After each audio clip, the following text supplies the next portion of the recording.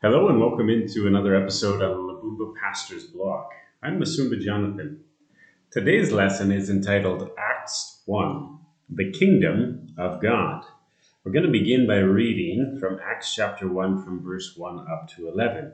It says this: In the first book, O Theophilus, I have dealt with all that Jesus began to do and teach until the day when he was taken up, after he had given commands through the Holy Spirit to the apostles whom he had chosen.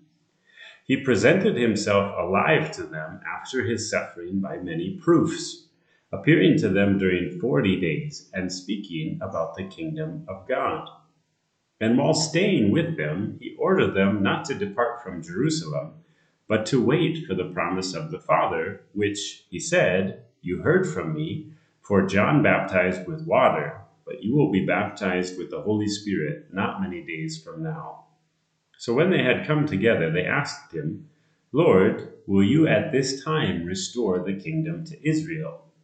He said to them, It is not for you to know times or seasons that the Father has fixed by his own authority, but you will receive power when the Holy Spirit has come upon you, and you will be my witnesses in Jerusalem and in all Judea and Samaria, and to the end of the earth. And when he had said these things, as they were looking on, he was lifted up, and a cloud took him out of their sight. And while they were gazing into heaven as he went, behold, two men stood by them in white robes, and said, Men of Galilee, why do you stand looking into heaven? This Jesus, who was taken up from you into heaven, will come in the same way as you saw him go into heaven. The record of Acts begins by giving some details about the period between Christ's resurrection and his ascension, his rise into heaven.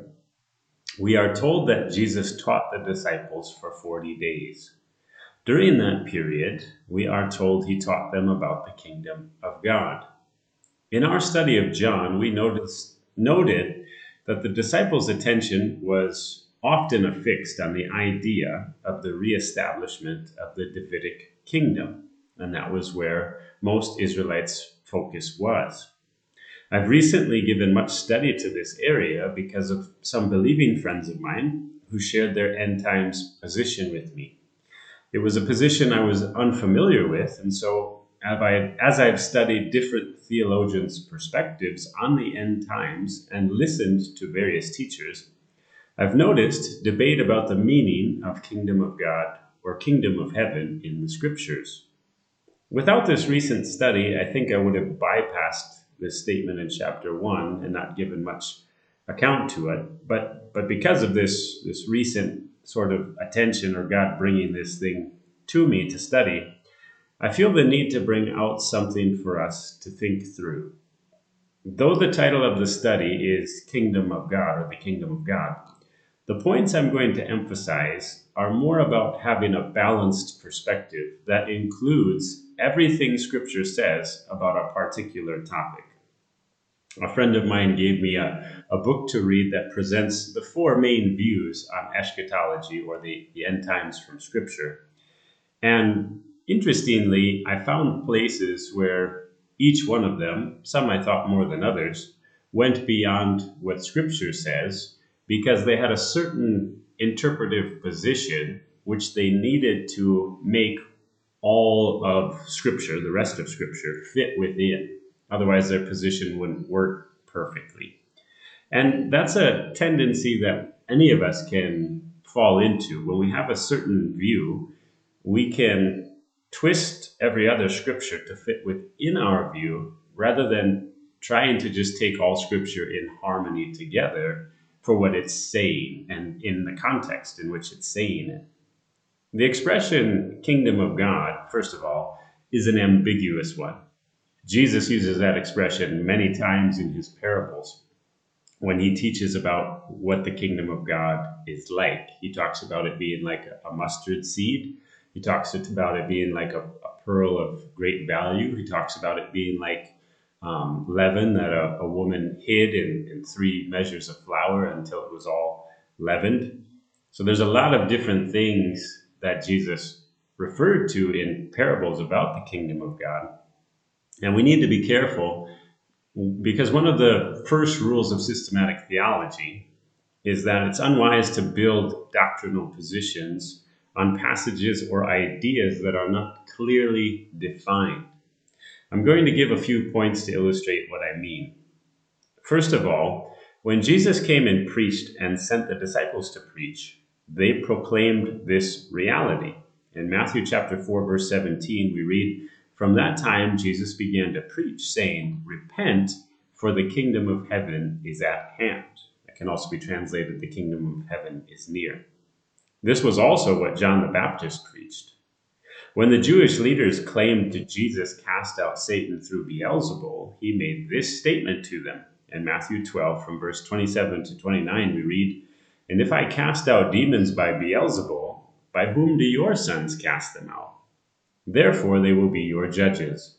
But if it is by the Spirit of God that I cast out demons, then the kingdom of God has come upon you. Or how can someone enter a strong man's house and plunder his goods, unless he first binds the strong man? Then indeed he may plunder his house." Notice in each of these passages, the kingdom of God is described as being a present reality in proximity to people in the world. It was here, it had come, it had appeared. Some believers think then that the 1,000-year kingdom described in Revelation 20 is already here, and that the language used in Revelation 20 must be interpreted figuratively and not literally. That passage says this from verse 1 to 5 of Revelation 20. "Then I saw an angel coming down from heaven, holding in his hand the key to the bottomless pit and a great chain. And he seized the dragon, that ancient serpent, who is the devil and Satan, and bound him for 1,000 years, and threw him into the pit, and shut it and sealed it over him, so that he might not deceive the nations any longer, until the 1,000 years were ended. And after that he must be released for a little while. Then I saw thrones, and seated on them were those to whom the authority to judge was committed. Also I saw the souls of those who had been beheaded for the testimony of Jesus and for the word of God, and those who had not worshipped the beast or its image, and had not received its mark on their foreheads or their hands. They came to life and reigned with Christ for 1,000 years. The rest of the dead did not come to life until the 1,000 years were ended. This is the first resurrection." The book of Revelation is full of difficult language and symbols, but the context of this passage is not describing people in general, but rather people who had been previously described in the Revelation narrative. You can tell the author is making reference to what has already been said in the book. So, this is an example of having a position that forces other passages to be interpreted in a certain way. Hebrews tells us we do not now see all things subjected to Christ in his reign. In Hebrews chapter 10, from verse 12 to 13, we read, "But when Christ had offered for all time a single sacrifice for sins, he sat down at the right hand of God, waiting from that time until his enemies should be made a footstool for his feet." Now, to me, that suggests that we could say that Christ is reigning in some sense from heaven, but it's describing his subjects not being obedient to him. So there's some problems there with that idea. And earlier in Hebrews 2, in verse 8, it says, "Putting everything in subjection under his feet." Now, in putting everything in subjection to him, he left nothing outside his control. But notice this, it says, "At present, we do not yet see everything in subjection to him." So this is something that is a reality, but the Bible is describing it as coming to full fruition, yet future, not right now. In 2 Corinthians 4, I'm getting ahead of myself. There are some that would say here from Jesus' language about casting out Satan back in Revelation 20, from Jesus' language in the passage we read from Matthew about casting out Satan and the binding in Revelation 20, that Satan is presently, right now, in our time, bound, and he cannot deceive the nations. But let me bring in some other passages that we must also take as being true, just like the other passages we've read. In 2 Corinthians chapter 4, verse 3 and 4, it says, "And even if our gospel is veiled, it is veiled to those who are perishing. In their case, the God of this world has blinded the minds of the unbelievers to keep them from seeing the light of the gospel of the glory of Christ, who is the image of God." So there we see Satan blinding, having the power and the ability given to him to blind the minds of unbelievers. That's, a way of saying that he deceives them. In 1 Peter 5:8, Peter describes Satan like this, saying, "Be sober-minded, be watchful. Your adversary, the devil, prowls around like a roaring lion, seeking someone to devour." Now, that doesn't describe Satan as being bound. It describes him as a roaming lion who's walking around looking for someone to attack.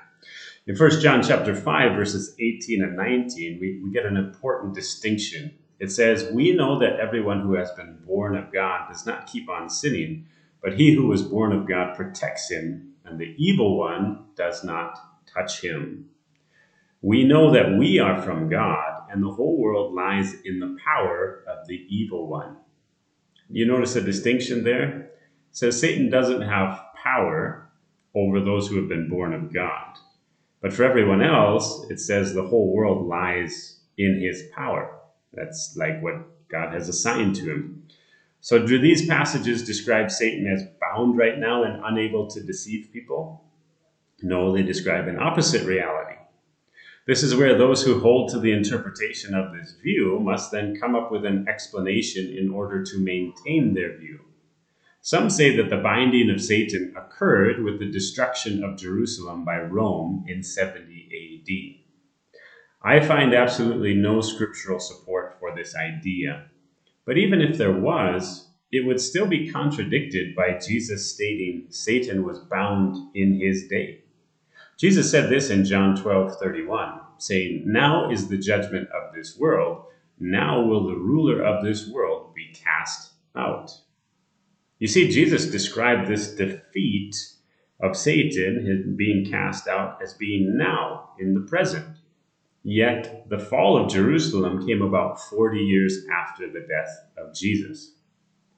You see, I'm convinced it's much better to take things at face value and believe them as being true than overemphasizing a point that is contradicted in other places. Is there a sense in which Satan must be bound already by God based on what we see? Yes, because Jesus has paid the cost to take away Satan's accusation against us. The name Satan literally translates as accuser and adversary. Satan wants to prosecute every sinner as being condemned to death. In Revelation chapter 12, verse 10, it says, "And I heard a loud voice in heaven saying, 'Now the salvation and the power and the kingdom of our God and the authority of his Christ have come, for the accuser of our brothers has been thrown down, who accuses them day and night before our God.'" So I believe the book of Revelation has to do with many things that are still future. I don't believe that Satan has ceased to war against God's people and to try to deceive the nations. But the reality I want to bring out to you here that it talks about is that Satan accuses God's people day and night to God. He tries to get God to condemn us. In the book of Zechariah, we're given a literal picture of Satan doing this to God's people and how Jesus has eliminated his ability to accuse us. In Zechariah chapter 3, from verse 1 to 4, we read this. "Then he showed me Joshua the high priest standing before the angel of the Lord, and Satan standing at his right hand to accuse him. And the Lord said to Satan, 'The Lord rebuke you, O Satan. The Lord who has chosen Jerusalem rebuke you. Is not this a brand plucked from the fire?' Now Joshua was standing before the angel, clothed with filthy garments. And the angel said to those who were standing before him, 'Remove the filthy garments from him.' And to him he said, 'Behold, I have taken your iniquity away from you, and I will clothe you with pure vestments.'" Paul describes the freedom of a believer from any accusation this way in Romans 8, verses 33 and 34, saying, "Who shall bring any charge against God's elect? It is God who justifies. Who is to condemn? Christ Jesus is the one who died. More than that, who was raised, who is at the right hand of God, who indeed is interceding for us. We see the one who has authority to judge, that's Jesus, has become our defender. But do these things supersede the statements we read about Satan seeking to devour us and being the ruler of the whole world? No, they don't. They are all true. We're told this is our present reality in Ephesians chapter 6, verse 12. For we do not wrestle against flesh and blood, but against the rulers, against the authorities, against the cosmic powers over this present darkness, against the spiritual forces of evil in the heavenly places. We can't say some of these things were written for believers who lived before 70 AD, and now it's up to us to see that we live in a new period and interpret our reality differently. No, the scriptures apply to all of God's children, as we find in Philippians chapter 1, verse 30, where Paul says, we are engaged in the same conflict that you saw I had, and now hear that I still have. Now, there are also some believers who have an idea of Israel and the church being completely separate, and that somehow Israel's covenant approach to God is going to be different than the church's approach to God, which is we're saved by grace through faith in Christ alone. But there are passages also which contradict this theology.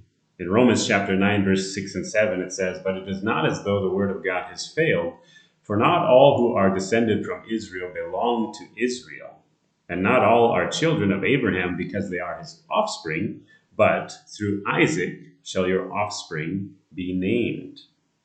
In Romans 4, verse 16 and 17, we read, that is why it depends on faith, in order that the promise may rest on grace and be guaranteed to all his offspring, not only to the adherent of the law, but also to the one who shares the faith of Abraham, who is the father of us all. As it is written, I have made you the father of many nations, in the presence of the God in whom he believed, who gives life to the dead and calls into existence the things that do not exist. In Galatians chapter 3, verse 29, we read, and if you are Christ's, then you are Abraham's offspring, heirs according to promise. And in Ephesians chapter 2, verse 11 to 16, we find this reality. It says, therefore, remember that at one time you Gentiles in the flesh, called the uncircumcision, by what is called the circumcision, which is made in the flesh by hands, remember that you were at that time separated from Christ, alienated from the commonwealth of Israel, and strangers to the covenants of promise, having no hope and without God in the world. But now in Christ Jesus, you who once were far off have been brought near by the blood of Christ. For he himself is our peace, who has made us both one. Notice that, he has made us both one, and has broken down in his flesh the dividing wall of hostility by abolishing the law of commandments expressed in ordinances, that he might create in himself one new man in place of the two, so making peace, and might reconcile us both to God in one body through the cross, thereby killing the hostility. We see that in Christ, both Jew and Gentile are God's people by faith. In Romans chapter 11, we're told that we Gentiles were grafted in to Israel, the promised Israel, the true Israel, by God by receiving Christ through faith. So that's the only approach to God. That's what gives us covenant relationship with God. But does this nullify what God promises specifically to Israel in its history? Can we say that now everything that God has said to Israel and individual Israelites, that's all fulfilled in the church? Well, no. The Bible says in Romans 11, verses 28 and 29, as regards the gospel, they are enemies for your sake. So he's speaking about the Jews, separate from being part of the church. But as regards election, that's the same term that is used to describe how all of us come to saving faith in God. It's God who appoints us, not us that choose God. They are beloved for the sake of their forefathers. For the gifts and the calling of God are irrevocable. God says his promises are irrevocable. That means they cannot be revoked. They are not changed. changed. This brings us all the way back to the question the disciples asked Jesus in chapter 1 of Acts. And in verse 6, we find them saying, "So when they had come together, they asked him, 'Lord, will you at this time restore the kingdom to Israel?'" Now remember, the context of this comes on the heels of Jesus explaining the kingdom of God to them over a period of 40 days. And notice Jesus does not say there is no future kingdom for Israel, nor that the disciples had misinterpreted or misunderstood what God had promised Israel. Instead, Jesus replies like this in verses 7 and 8. "It is not for you to know times or seasons that the Father has fixed by his own authority, but you will receive power when the Holy Spirit has come upon you, and you will be my witnesses in Jerusalem and in all Judea and Samaria and to the end of the earth." Essentially, what is Jesus saying? He's telling us those things are not for us to be concerned about. God will do that in his time and purpose. What we are supposed to be focused on is being his faithful witnesses to all people to the ends of the earth. Jesus promised the apostles would have this one day. In Luke 22 from verse 28 to 30, it says, "You are those who have stayed with me in my trials, and I assign to you, as my Father assigned to me, a kingdom, that you may eat and drink at my table in my kingdom, and sit on thrones judging the 12 tribes of Israel." These are a few points I mean about being balanced.